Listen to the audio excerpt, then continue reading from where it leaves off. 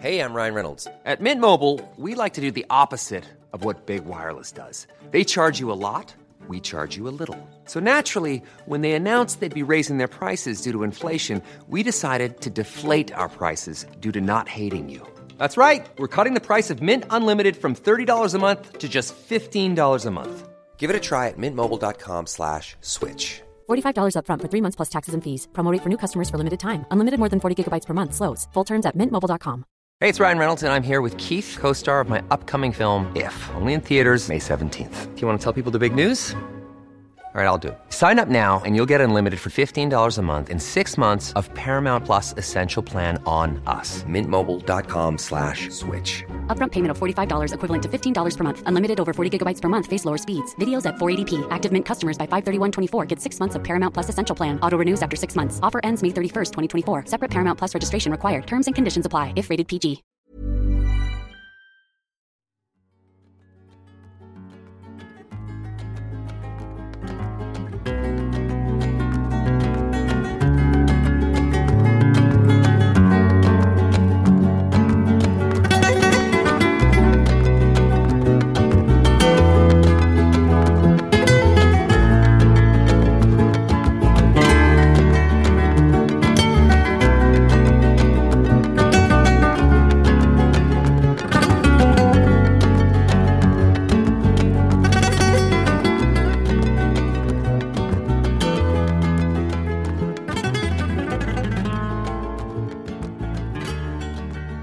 Välkomna kära lyssnare till ännu ett avsnitt med mig, Emma Genbeck, för detta pastor och medlem i Knutbysekten. Och med dig, Rigmor. Tack. Rigmor Robert, läkare, psykoterapeut, analytiker. Och vi har Sektpodden tillsammans och det här blir faktiskt vårt 36:e avsnitt. Spännande. Sist så pratade vi om Korpela-rörelsen. Ett intressant och spännande avsnitt tyckte jag. Om någonting helt nytt för mig. Någonting som du hade rört dig lite mer i. Och många lyssnare som hade mycket information att ge i efterhand också. Eller hur? Ja, men det är så roligt. Vad jag är tacksam. Lyssnare som var betydligt mer insatta än vad jag är förstås. Vi har ju en dialog där vi samtalar på det här sättet som vi brukar. Så nu har jag några rättelser som jag är glad att kunna få införa och korrigera. Ett par lyssnare noterade ju att jag började tala om Carl Larssons Midvinterblot som jag inte hade framför mig utan jag just det. i minnet. Och jag påstod att det var kvinnor som dansade, men det är ju både män och kvinnor. Men de är klädda i vad Carl Larsson uppfattar som en samedräkt. Men jag sa ju att det var typ att han hade på något vis målat den här likotoxia rörelserna, hoppedansen som tornedalingarna, Korpelianerna. Som korpelanerna ägnade sig åt. Men eftersom Carl Larsson dog redan 1919 så var det naturligtvis tokigt av mig. Utan likotoxia-dansen är karaktäristisk för lästadianerna. Och då har vi en kvinna som bor uppe i de här trakterna i Tornedalen som heter Kristina Töjre. Och som har förklarat för mig att likotoxia, det betyder på tornedalska att röra sig i glädje över nåden. Mm-hmm. Och det tyckte jag var så läckert, därför att då betyder det ju, det här kroppsliga uttrycket är så ursprungligt för att när man är glad, det ser man ju på barn, hur de hoppar och stampar i glädje. Och det gör min hund. Hon studsar upp och ner när hon är glad. Och till och med mitt sto. När hon är munter så kan hon börja studsa lite så här. Så att om jag framställde likotoxia som någonting exotiskt och lite konstigt, så är det istället någonting ursprungligt och väldigt naturligt. Och kan man då säga att att de använde det uttrycket för någonting som de gjorde i den här korprörelsen som blev ett sätt som de uttryckte som inte fanns på andra ställen. Men de använde det här ordet för det bara. Ja, och de lär ha hoppat och dansat på alla möjliga sätt. Men som sagt, där spårade det ju ur på olika vis.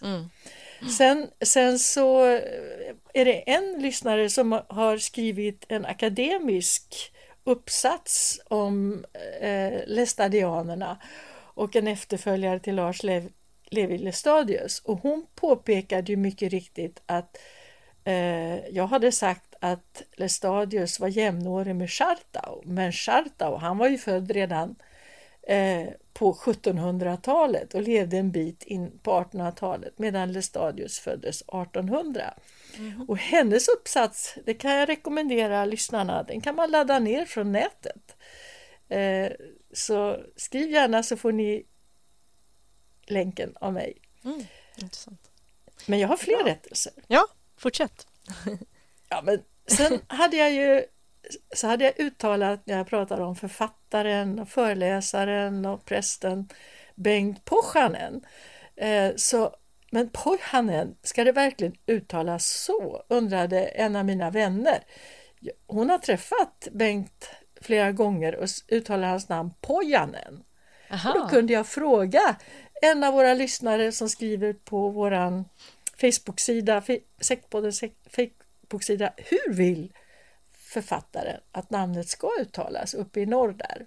Och då sa han att det är som jag säger, Pohjanen fortsätter jag, men att vissa säger Pohjanen. Då vet vi det. Då har vi lite men det är jättebra. Kanon, ja. Då har vi fått rätt på det. Ja, då fick vi rätt på det. Och så jag har fler rättelser. Det var mycket här som jag var ute och... Alltså jag vill säga det.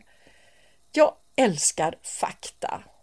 Och jag älskar också myter och fantasier och drömmar. Men för mig är det otroligt viktigt att man håller isär fakta från fantasier. Och det är det som inte sker i sekter när man börjar profetera och hitta på och så vidare. Så därför är jag så glad till exempel att få korrigering till verkligheten. Till exempel så påstod ju jag att i den katolska kyrkan så läser man Bibeln fortfarande på latin, även om predikan givetvis är på modersmål i gudstjänsterna. Men där är jag ju inte uppdaterad. Så flera lyssnare har påtalat att nej, vi läser Bibeln på modersmålet och någon undrar var fick jag det ifrån? Och då kan jag säga att det är rätt många år sedan som jag var på en katolsk mässa och då var det i Italien och i Schweiz. Men jag har faktiskt också tidigt på 90-talet varit på påvens privata morgonmässa i kapellet i Vatikanen. Så att jag har en stor glädje i att jag också har fått dela en del. Men det här var ju bra att få veta att Bibeln är tillgänglig på modersmål numera, även för den som tillhör den katolska tron. Bra. Och det låter ju väldigt bra att det är så att, ja, visst.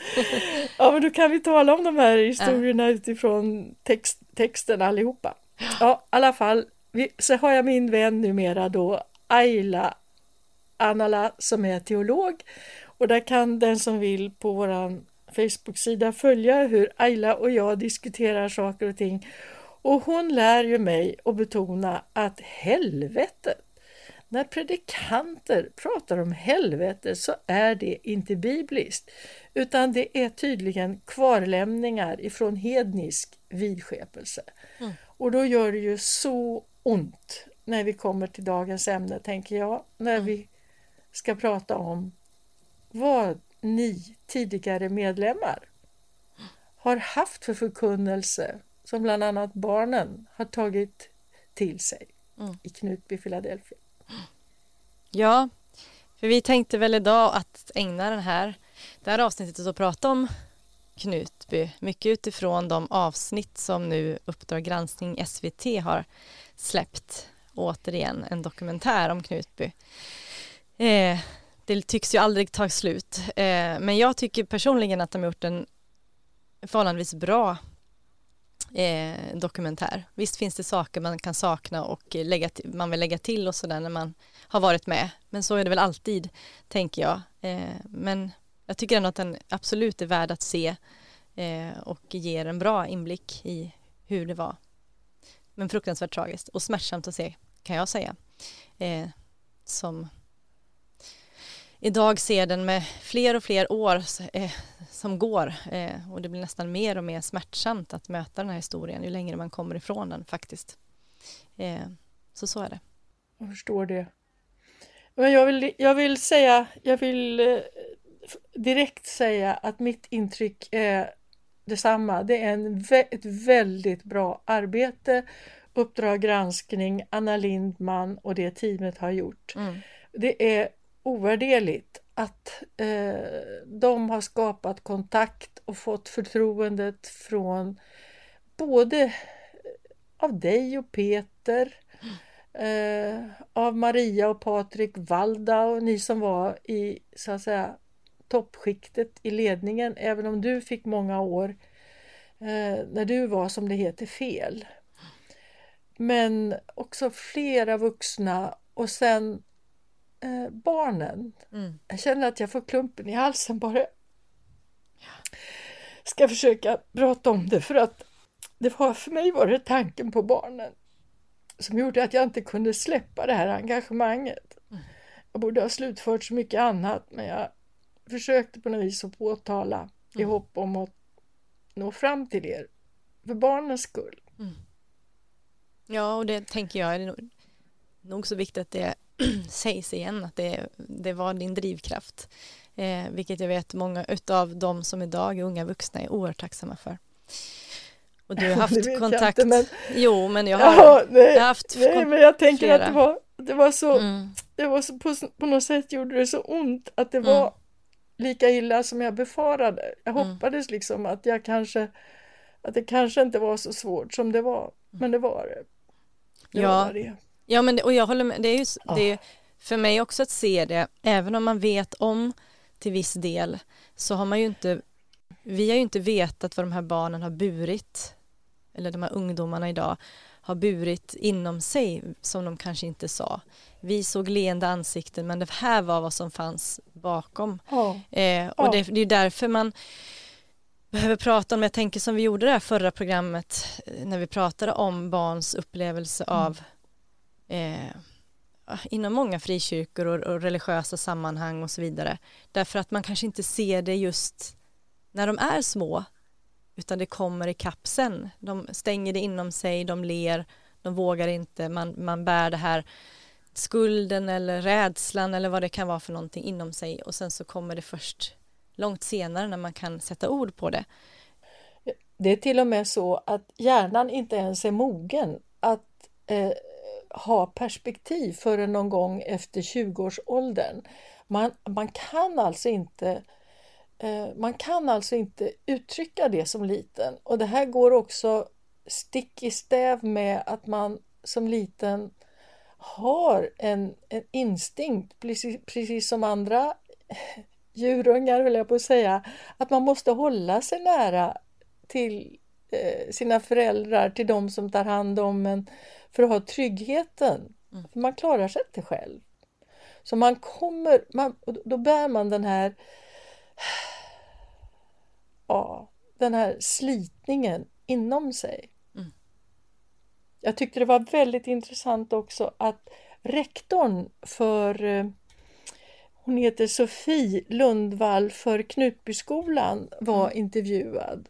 Och där hon säger att hon har varit förälder till barn och granne till er i församlingen, men hon har också varit lärare i skolan och hon har varit rektor. Och hon förklarar hur hon mår otroligt dåligt idag, därför att barnen, de kan ha gått 6 år i den skolan där hon jobbat. Och nu när de är vuxna så hör hon hur de mådde, hur svårt de hade. Och hon och hennes kollegor förstod inte det. De såg inte det. Och hon ställer sig också frågan, kunde vi ha gjort något om vi hade märkt?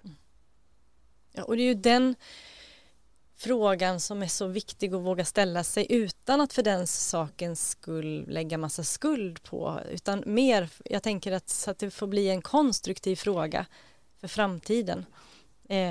Kan vi se mer nästa gång? Kan vi lära oss av historien? Så att vi kan undvika. Alltså jag tror inte jag pratade med Siv Lundvall någon gång. Sofie Lundvall. Ja, Sofie, förlåt. Men däremot så kontaktade ju andra lärare i Knutbyskolan mig. Och även personal från skolhälsovården. Och då frågade de mig hur ska man försöka prata med barnen. För det fanns de som märkte att barnen inte mådde bra. Eller i alla fall betedde sig tydligt olika sina jämnåriga kamrater utanför församlingen. Vet du vad, vill du höra hur jag svarade? Gärna. Jag rekommenderade dem att inte ta något av barnen åt sidan och försöka ställa frågor och försöka liksom fråga ut, utan tvärtom vara precis som vanligt, notera givetvis om det var någonting, men och om något barn vände sig till läraren eller till skolsköterskan, att man då är beredd att finnas där och vara till stöd. Men min erfarenhet är av människor som har växt upp i sektlika miljöer att de brukar beskriva det som att skolan var en oas. Och det var skönt att ingen frågade mig där om hur vi hade det hemma.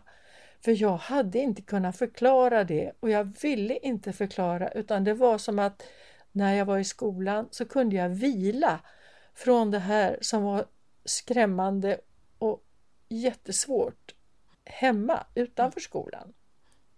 Ja, men när du berättar det så tänker jag på det som är väldigt aktuellt och har varit aktuellt under hela våren med coronapandemin, då man har pratat om det här med att man har stängt ner till viss del skolor och att barn har fått hemundervisning och distansundervisning, och att det också skapar problem därför att det finns många barn som kanske är beroende av skolan just för att de har kanske en hemmiljö, då inte en sektmiljö kanske man inte pratar om här nu då, men ändå som de behöver skolan för att få just den här andra miljön. Den är livsviktig för dem. Och att jag tänker det är lite samma sak, eller hur? Om man har en familj som är dysfunktionell, och då blir också skolan en oas. Och jag tror ju som dig när du säger det, så tänker jag också just där att inte blanda ihop de två olika världarna. Därför att då har man ingenstans kvar som är fri, liksom ingen frizon. Precis. Ja, vet du att du säger nästan ordagrant vad Thomas Tranströmer, våran store poet, har uttryckt i sin självbiografi Minnena ser mig. Han var inte sektmedlem, men han var en otroligt känslig pojke. Och i vuxen ålder så menade han att bara det här med hem- och skolaföreningar, det var en styggelse som han ville skulle avvecklas. Okay. Och det tycker inte jag, så jag undrade vad menar han. Men då säger han ungefär vad du var inne på här, att han säger att nej, men om läraren kommer hem och ser mitt hem, han bodde med mamma, mormor och morfar, pappan var längre bort,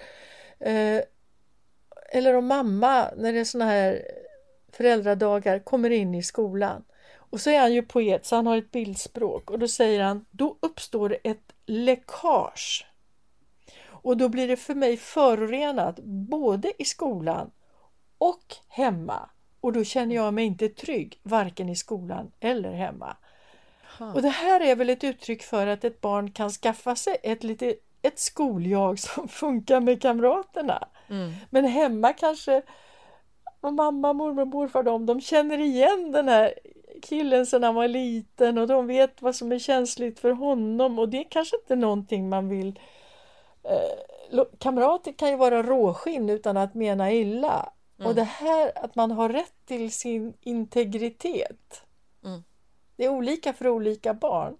Och som vi har sagt så många gånger, barn är olika. För ena barnet är det inga problem alls att berätta om hemförhållanden, medan det för andra barn känns otroligt jobbigt. Ja.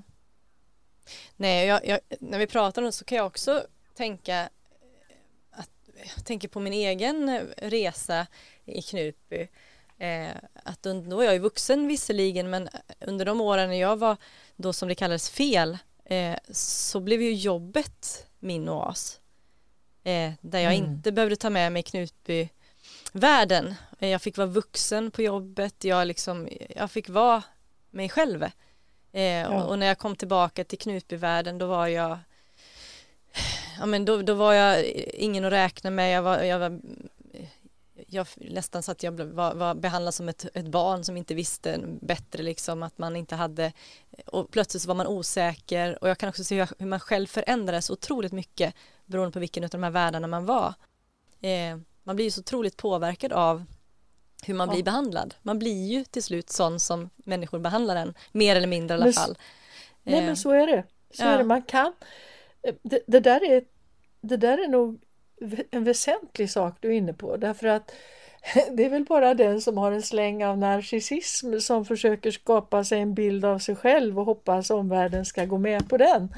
Därför annars är det ju andras som upplever oss, som ger oss tillbaka en återspegling av vad den man själv är. Det är därför det är så otäckt när både de vuxna här och framförallt barnen beskriver hur det var när man påstods vara fel. Ja. Och genomgående är ju att man visste inte hur man skulle bli, vad man skulle göra för att bli rätt.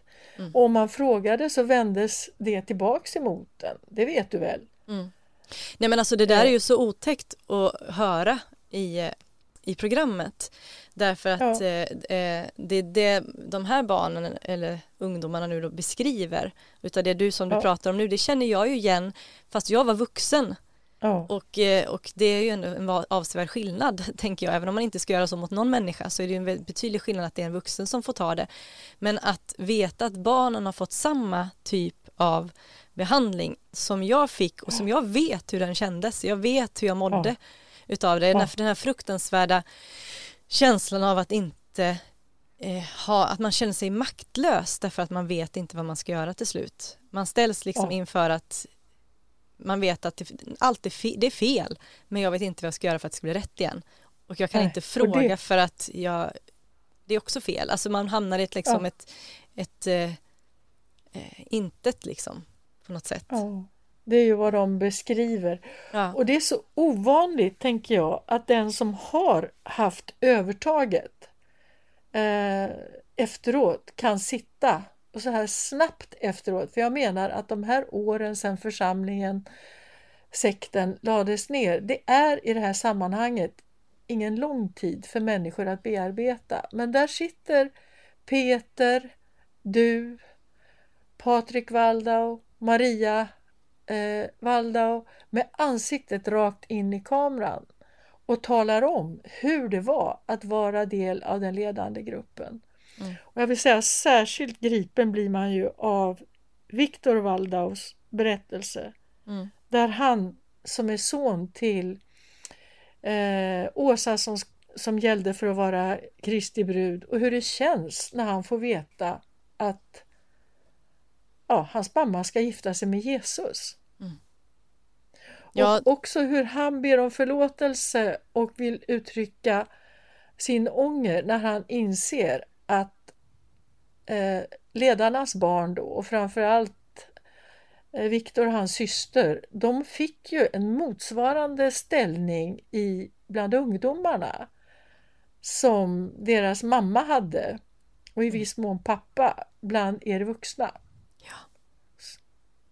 Och det kunde han säga. Ja. Det var starkt. Det var beundransvärt. Ja, det var det. Och den är ju så fruktansvärd, den biten, just att barnen hamnade också i, om man nu kan kalla barn för offer och förövare, men på något sätt också i samma situation som vi, fast i en annan skala med den här hierarkin. Så de får ju bära med sig de här bitarna också. Och att barn ska behöva bära det är det som hjärtat vill gå sönder när man hör och ser de här som är med Och det är ju bara några få naturligtvis, på samma sätt som vi som sitter och berättar också bara är några få. Det finns ju så många fler som skulle kunna berätta både om vad de varit med om och också fler som skulle, kan jag tycka, behöva också berätta om sin roll som ledare. För det fanns många som hade den rollen som inte kommer fram. Nej, det är ju, man förstår kanske vidden av hur farlig den här miljön blev när Julia beskriver att men hon ansågs fel, men hon måste ändå gå till det ni kallade församlingslokalen, och när hon kom dit så var det ingen som hälsade. Hon försökte heja på människor och de tittade bort, för hon var ju fel. Och till sist så var det så jobbigt att leva så att hon ville inte vakna på morgonen, och hon tog en överdos i en självmordshandling, blev som tur är räddad av helikoptern. Ja. Och sen när hon kommer då tillbaka till livet, en överlevare i ordets bokstavliga bemärkelse, så säger hon de enkla orden: då efter det blev det ännu värre. För detta var det värsta man kunde göra mot Gud och mot sina föräldrar. Ja, den berättelsen är ju fruktansvärt. Ja, jag vet inte, det finns inte ord för hur och det som är så hemskt kan jag känna återigen, att jag kan känna igen det hon berättar. Men återigen så var jag vuxen. Jag vet ju också hur det var att gå in i den där lokalen och vilja smälta in i väggen därför att man var inte välkommen eller man var illa ansedd och så vidare. Men att och det är verkligen så att jag var vuxen, jag kan hantera på ett annat sätt även efteråt, men för ett barn att behöva eller en tonåring att behöva hantera när man är så känslig i så på många avseenden då. Och det ser man ju med tanke på vad som sen hände. Fruktansvärt. Finns inte ord för. Nej, det är också två unga kvinnor som berättar om att deras mamma förklarades vara fel. Och en mamma berättar att hon blev fel och fick då inte ha kontakt med sin egen dotter. Hon fick se dottern leka ute på gården, men hon fick inte gå ut och vara med sitt barn, utan barnet skulle bo hos en granne. Och mamman säger det var ju inte grannens fel, det var ju inte de som hade bestämt. Men hon fick gå upp och se sitt barn en stund. Men sen alltså det här. Ja, det är så och sen när man hör hur de här unga kvinnorna säger när de får frågan hur det kändes och hur det var, och då så säger de ju precis det vi talade om för 2 avsnitt tidigare. De var rädda att Jesus kommer, jag är fel, alla följer med Jesus, men jag får inte följa med, jag blir ensam kvar. A lot can happen in 3 years, like a chatbot may be your new best friend. But what won't change? Needing health insurance. United Healthcare Tri-Term Medical Plans, underwritten by Golden Rule Insurance Company, offer flexible, budget-friendly coverage that lasts nearly 3 years in some states. Learn more at uh1.com. Ever catch yourself eating the same flavorless dinner 3 days in a row? Dreaming of something better? Well, HelloFresh is your guilt-free dream come true, baby. It's me, Keke Palmer. Let's wake up those taste buds with hot, juicy pecan-crusted chicken or garlic butter shrimp scampi. Hello Fresh. Stop dreaming of all the delicious possibilities and dig in at HelloFresh.com. Let's get this dinner party started.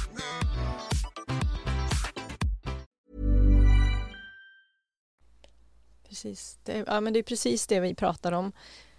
Och det var ju innan vi hade sett de här programmen. Och de satte, precis som de säger, de sätter samma ord som vi har fått så många hälsningar och brev från människor som har haft sådana upplevelser. Och de har samma ord, samma uttryck för vad man var rädd för. Genomgående. Och än idag så finns det här. Och nu då visade sig i den här avsnitten. Ja, en före detta medlem har också sett programmen förstås och förklarar för mig, det är en kvinna, vad hon får för reaktion.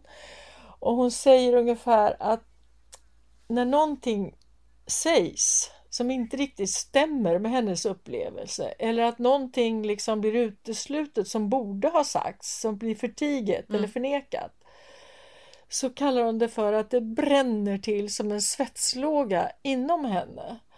Och hon säger till mig att så reagerar nog fler som har varit i Knutby när de ser det här programmet. Att det bränner, och då känner man själv att man måste få berätta för att inte själv brinna upp inifrån.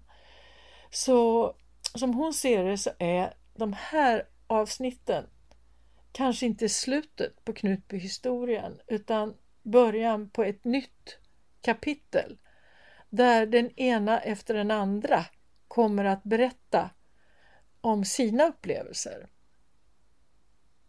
Ja, jag förstår vad hon menar när du säger sådär, därför att jag kan också känna att det som har presenterats hittills i det offentliga rummet i de här dokumentärerna, både nu och tidigare, det är en del.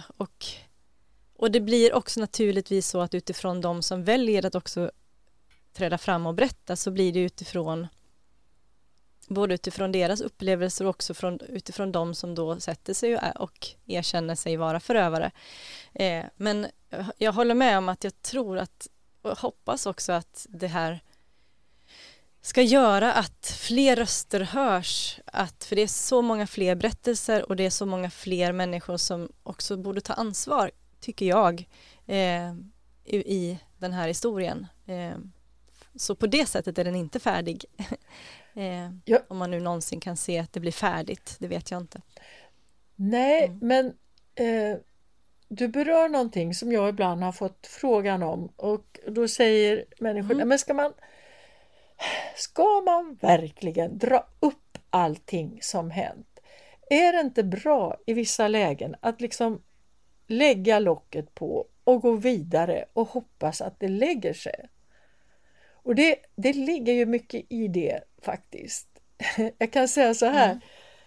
Jag tycker inte att varje människa ska vända ut och in på sitt inre och lämna ut alla privata händelser och tankar och erfarenheter till allmänt beskådande. Men, och nu kommer det. Har man varit medlem i en sekt, då har man levt i ett kollektiv. Det finns egentligen inga hemligheter i till exempel Knutby Philadelphia, där inte också andra vet om det.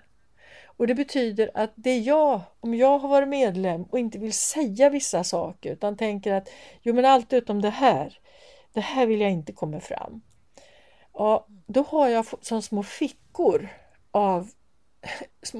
där det bildligt talat finns mögel kvar. Och mögel förmerar sig. Och det är inte mögel, utan det är också hållhakar. Därför att om jag inte har sagt det där, då märker han eller hon att det här säger inte vi. Och då kanske han eller hon håller. Och det här beskrev faktiskt Helge Fossmo i den där intervjun som jag har nämnt någon gång, herrtidningen Café. När han sa att han hade anförtrott sig. Han hade berättat saker för Åsa, som då hette Åsa Waldau, som han inte hade anförtrott någon annan. Och då blev han rädd för henne. För genom att hon visste det här så skulle hon kunna göra honom väldigt illa. Och det, sa han, fungerar som en hållhake inom honom. Och den mekanismen, menar jag, det är den som kommer att finnas också mellan personer som har varit med i ett sånt här sammanhang. Så mitt råd är min tacksamhet går till till er som nu är föregångare och bara berättar rakt ut, delar vad det var ni var med om, hur det kändes. vad ni ångrar, vad ni skulle vilja gjort annorlunda och så vidare. Nej, men och där tänker jag också, där tror jag att omvärlden kan hjälpa till. Därför att jag bara tänker spontant nu att när människor reagerar med ett vad knäppa eller vad tokigt och allt det där, då skäms man ju. Ja. Och så vill man inte berätta. Men när det finns en omvärld som reagerar, ja men det har jag fått möta ju av dem jag haft omkring mig. Alltså jag har inte mött det här vad knäpp i huvudet eller vad dum du är, utan istället möta människor med omsorg som har lyssnat seriöst och med respekt. Ja. Då vågar man också berätta. Och det tror jag är jätteviktigt, för jag tror att många skäms så mycket för. Jag vet, vi var inne på det när det gäller korpelarrörelsen. Ja. Att så många skäms så mycket för man. Och det förstår man ju naturligtvis. Och det gör att man blir tyst. Ja. Så det också tror jag är en del i det. Ja. Man skäms för vad man, både kanske för vad man har utsatt andra för, men också kanske för vad man skäms för vad man själv har låtit sig själv vara en del av, eller man kanske har gjort saker som man i efterhand ångrar jättemycket och det är pinsamt och det kan vara olika saker. Men att få hjälp av omvärlden att berätta tror jag faktiskt, ja, men jag tror att det är en viktig del också. Verkligen. För jag tror som du, men verkligen har att du det är rätt bra i att det. berätta. Och den som förklarar det tydligt i det 4:e avsnittet, det är ju Viktor Waldau. Och han säger inledningsvis att jag har skämts över att säga var jag kommer ifrån. Alltså Knutby. Ja. Och så säger han också, jag har skämts över att säga mitt efternamn. Alltså Waldau är ett sånt bekant namn numera. Och så säger han, jag har skämts över att säga vem min mamma är.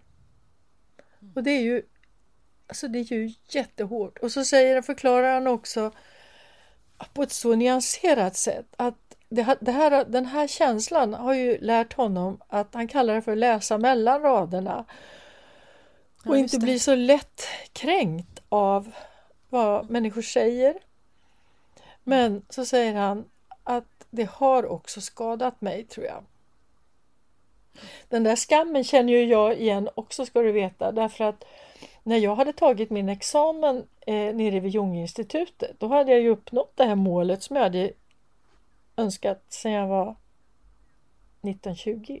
Jag var analytiker. Men efter då 1995 så tog det 5 år innan jag försiktigt började berätta för min man, för min bästa vän, om de här hemligheterna som jag hade burit på och som gjorde att jag skämdes för att jag hade varit delaktig. Och samtidigt hållit masken för jag ville ta min examen och hamnade i den här känslan av att man tänkte man kände ett annat, man försökte protestera, men man var också tvungen att anpassa sig. Så att, och i detta låg ju också det som Viktor här pratar om, att en sån här process så rivs det ju upp ända ner till ens tidiga barndom och präglingar, och vem är jag som anpassar mig och vad gör jag för fel som gör att de här personerna inte respekterar mig. Alltså man börjar lägga på sig det här. Så idag är det ju 25 år sedan. Och idag, men jag tror ibland att kanske varken min man eller de här vännerna jag hade nära mig då, de kanske först nu när vi pratar i Sektpodden förstår vad jag kan uttrycka, hur jag kan uttrycka det här idag, men som inte gick att formulera ens då. Så hur ska det då inte vara för unga människor, tänker jag, som har varit medlemmar i Knutby. Ja. Och då tror jag faktiskt att man kan ju tycka, jag hör ju också att människor kan tycka att nej, men ska de inte sluta tjata en Knutby någon gång, varför ska man göra en dokumentär till och så vidare. Men jag tror ändå någonstans att det här hjälper också de människor som har varit delaktiga och utsatta, att också det blir som en upprättelse, och jag tror att det också blir ett sätt att förstå kanske mer av helheten och så vidare. Det är ju, som vi har sagt så många gånger, du och jag, Rigmor, att det här är ett pussel vi lägger. Och man tänker att men nu börjar vi komma till utkanterna och så kommer det ännu mer. Det är så stort och det är så mångfacetterat och det är så mycket. Om jag har svårt att greppa där, hur mycket mer svårt är det inte för någon som har växt upp i det att kunna liksom förstå och acceptera sin barndom och sin uppväxt och försöka förstå den. Jag är djupt imponerad utav de ungdomar jag har kontakt med och de jag ser i avsnitten. Jag tycker de jag med. Fantastiskt. Jag vill verkligen säga det. Och det sätt de på olika, var och en på sitt sätt, utifrån sin personlighet och sina förutsättningar, försöker att komma till rätta vad man har varit med om. Och jag tycker också om du tänker på Joel Halldorf, vår vän, som vi... Jag tycker han gör också någonting så bra här, därför att när han som är kyrkohistoriker, men han är också del i pingströrelsen, han är medlem, han står för den miljön som en sund form av kristet samfund. När han beskriver det här som en tortyrsituation, att vara utsatt för att bli kallad godtyckligt. Nu är du fel, nu är du rätt, och du förstår inte vad du ska göra när du påstås vara fel för att bli rätt. Man vet inte det. Och det kallar han, när han kallar det för en tortyrsituation, då känner jag att han också utifrån frikyrkans ståndpunkt ger upprättelse till alla er som blev utsatta. Ja, och det kan jag säga också, att så som Joel beskriver det där, så ger det, som du säger, det ger en... Jag får ju förtroende för hur han beskriver det. Han förstår. Så känner jag. Men tyvärr har jag inte mött det hos alla kristna. För även som vi pratar om det här med att omvärlden kan hjälpa en att inte skämmas att man berättar. Och på samma sätt så märker jag att om det kommer kristna som på något sätt, det här när man tar det stora avståndstagandet och de är dumma i huvudet, då gör det också att man blir tyst. Ja, det är klart. Det gör inte Joel. Han beskriver det på ett sätt som gör att jag förstår att han förstår hur vi kunde tänka så här, hur det kom till en sån här punkt. Ja, det är väldigt starkt. Det är väldigt starkt när han beskriver det som den här konstruktionen, hur man tar delar ifrån bibliska pingsttraditionen och sen tar man isär bitarna och så fogar man ihop det på ett nytt sätt. Och sen den här nya konstruktionen, när han beskriver hur den börjar liksom tippa, för den är inte stabil. Var inte det en väldigt stark bild? Ja, det tycker jag också. Och att och jag tänker också på hur han, när vi pratar med honom, jag vet inte om han nämnde det i själva dokumentären, men han talar om just den här, jag tror han pratar om det också i dokumentären, det här med ungdomar som är brinnande, det var slutet av 90-talet när det var mycket rörelse, man tycker att de äldre är lite stofiler, de är lite tråkiga, men man vill mer, och så kommer Knutby som någon slags liksom svar på det i mycket, eller då var det inte Knutby stort utan Åsa och Helge som delar i, som attraherade, och jag märker att han förstår det utifrån att han också varit en del av den tiden. Och det tycker jag, alltså jag känner mig förstådd. det är faktiskt ganska skönt. Hur känns det när man blir förstådd? Du sa det redan. Det känns skönt. Då känns det som att man kan också förklara. Eller då vill jag berätta min berättelse. För då, precis så är det. Och utan att på något sätt säga, men jag kan säga att Knutby var helt skogstokigt och vi var helt dumma i huvudet. För jag var där, och förstår du vad jag menar? Men säger någon annan det gång på gång, då blir man tyst. Ja, så är det. Det är inte vad man behöver höra när man har varit i den här situationen. Det gör inte att de här ungdomarna vill berätta. Nej, Får jag göra ett inpass där? Jag tycker att den bästa formen av lovebombing eller den här lyckliga smekmånadskänslan i en sån här miljö, det är ju när din man Peter Genbeck beskriver hur man kunde hitta en 500 i sin ficka när man gick ut från gudstjänsten. Man kunde hitta en matkasse. Någon hade ställt en kasse mat på trappen. Alltså den här känslan av att vi behöver knappast ha ett jobb med avlöning. För Gud tar hand om oss. Om vi gör Guds vilja så kommer mat och pengar och resurser att finnas. Det tycker jag var en så tydlig beskrivning av den här lyckan i det overkliga på något sätt.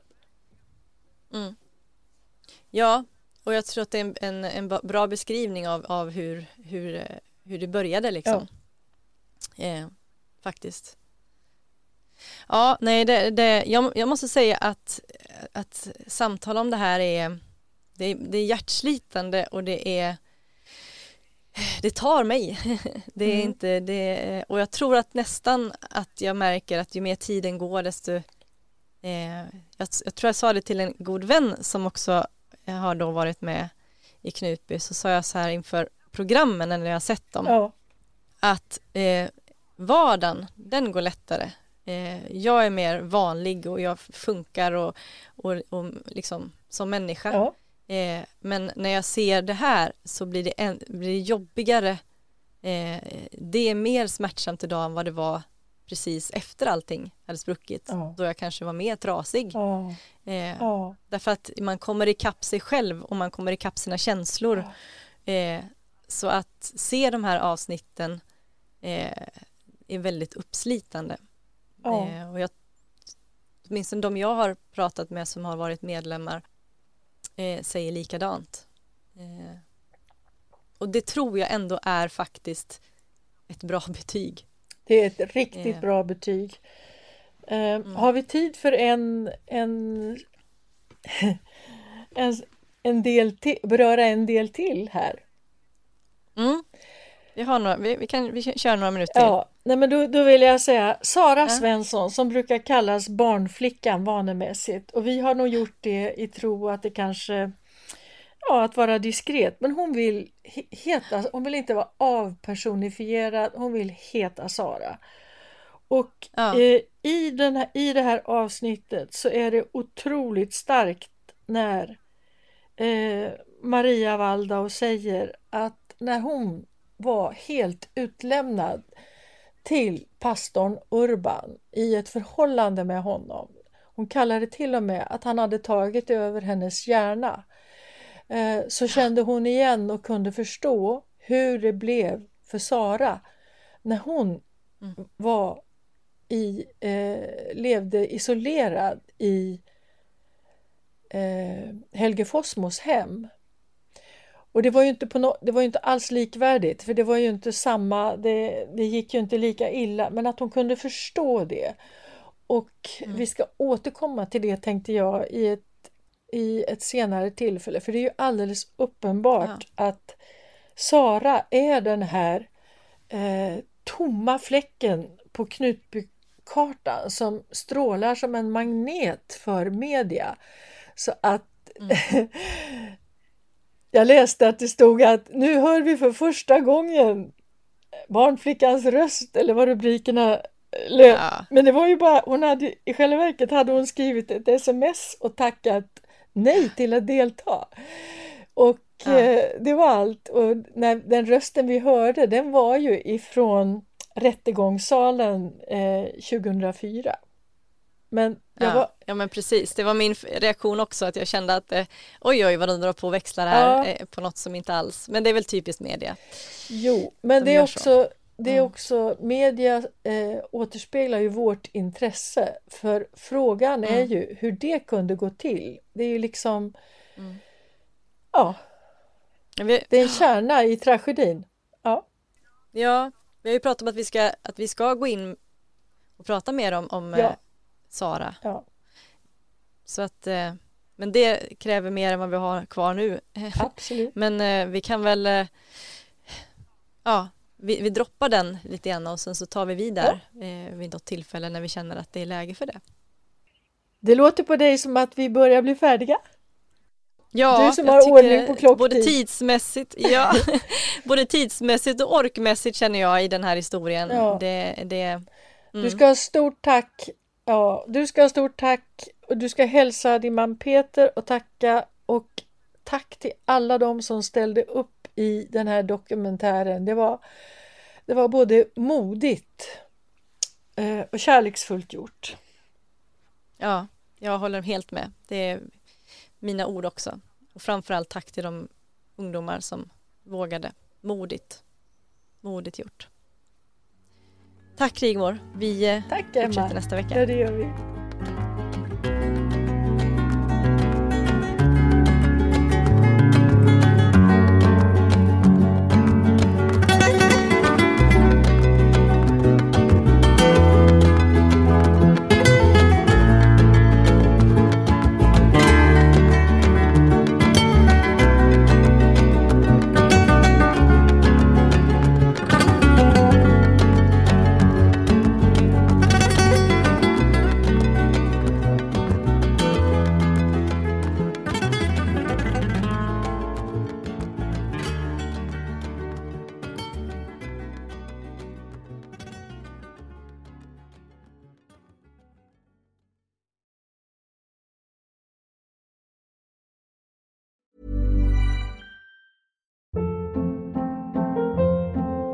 Hold up. What was that? Boring. No flavor. That was as bad as those leftovers you ate all week. Keke Palmer here, and it's time to say hello to something fresh and guilt-free. Hello Fresh. Jazz up dinner with pecan-crusted chicken or garlic butter shrimp scampi. Now that's music to my mouth. Hello Fresh. Let's get this dinner party started. Discover all the delicious possibilities at hellofresh.com.